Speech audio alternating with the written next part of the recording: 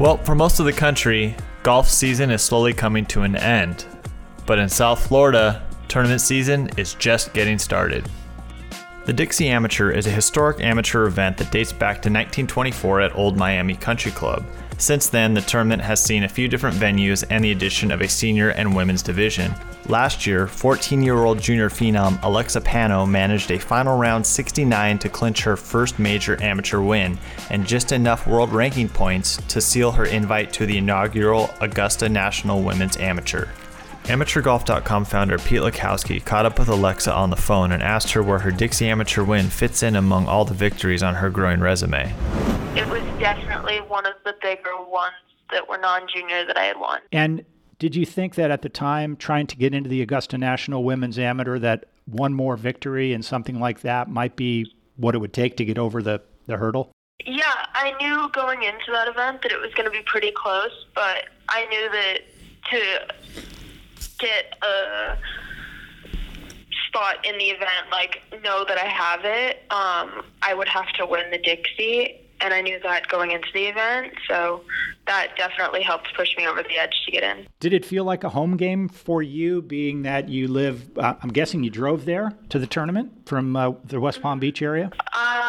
It was a little more of a home game. I mean, it was nice being able to drive. It was only about an hour away, and it's always good to be able to stay at home, but at the same time, I don't get a lot of play on that golf course except for when it is Dixie Am week, but it definitely made a difference being able to stay at home. It was really nice.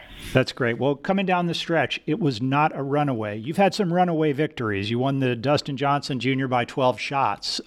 This one wasn't a runaway, and you knew you had good competition. How'd you hold on to that one or two shot lead that you had to carry into those final holes? Yeah, I mean, I knew that I felt really confident with my game that whole week, and it always is a lot more comforting to not have like a big lead coming down the stretch, but I did stretch my lead out, I think, to about 3 coming down the final hole, so I guess at that point it was kind of just about making pars and birdies and a little more safe play. And then the final hole, I know she drained a really long birdie putt, and I made a bogey, which narrowed it down to 1, so thankfully I'd stretched it out a little bit. But definitely I had a lot of confidence, and it just paid off coming down the stretch, making a birdie and some clutch pars. Well, excellent. And you put your name on a trophy that's very historic, and also Lexi Thompson, who I'm pretty sure you like a lot, and she's on that trophy with you. Do you know Lexi? Have you played with Lexi? What's your relationship there? A long time ago, we played a round when I was just starting golf, barely, and she was just breaking out onto tour, and that was really awesome. But ever since then, she's just blossomed in her career, and I haven't played with her since. But yeah, she's pretty cool, obviously has some amazing accomplishments, and it's an honor to be on such a historic trophy, for sure. That's neat. Well, how would you compare your game and how you aspire to be? Do you want to be a long hitter that gets it out there and dominates? Do you want to be a finesse player? Is it short game for you? What are the real strengths that you're looking to leverage to be even more successful than you are now?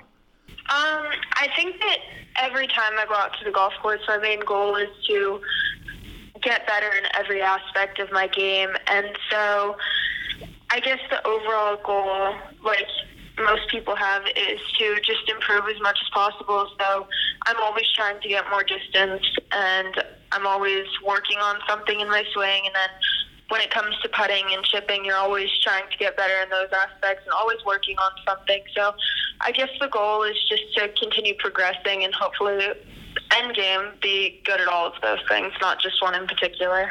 Well, there you go. And you're already kind of a movie star. You were in the movie The Short Game. What was that like? And do you recall every part of it, or is it starting to become a distant memory to you?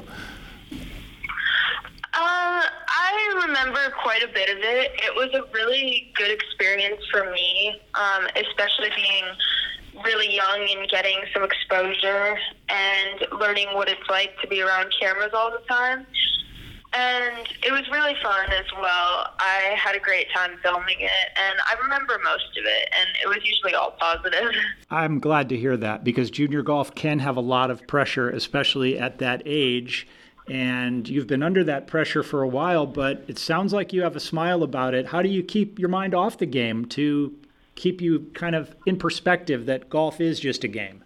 Yeah, I think that's something that you definitely can't forget. I'm always trying to have a good balance. Like, I spend a ton of time on the golf course, and I still have to get my schoolwork done. But I think me and my dad both know that it's super important to balance, like, life and all of that, still being able to hang out with people and making sure that golf is still fun and it's not like a chore for me, which it never has been. So that's always good.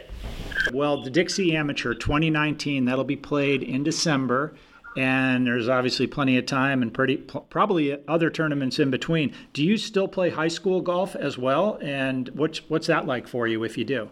I've never played high school golf. I'm a sophomore, but I've never played it. Yeah, well, you've gone sort of directly to the Symetra Tour. You've played the LPGA Tour. There's very, very few players at your age that have already not only won some major tournaments, but have competed on all those different stages. And like you said, had cameras in front of you in a movie. We're just really excited that you're coming back to the Dixie Amateur. AmateurGolf.com kind of has a big part in that, and we look forward to covering it again and seeing you out there. Anything else that we don't know about, Alexa, that maybe you want to share with us? Any particular hobbies you have, or anything that would surprise somebody if they thought about a person that can get in the 60s pretty regularly at tournaments? I don't think I have anything super interesting about myself, but I definitely am super excited to be coming back to the Dixie this year. It's a great event, and hopefully I'll be back to contend and maybe repeat this year. Wonderful. Well, thank you for spending some time with us. We will see you down in Florida in December, and in the meantime, I just really appreciate you being on AmateurGolf.com.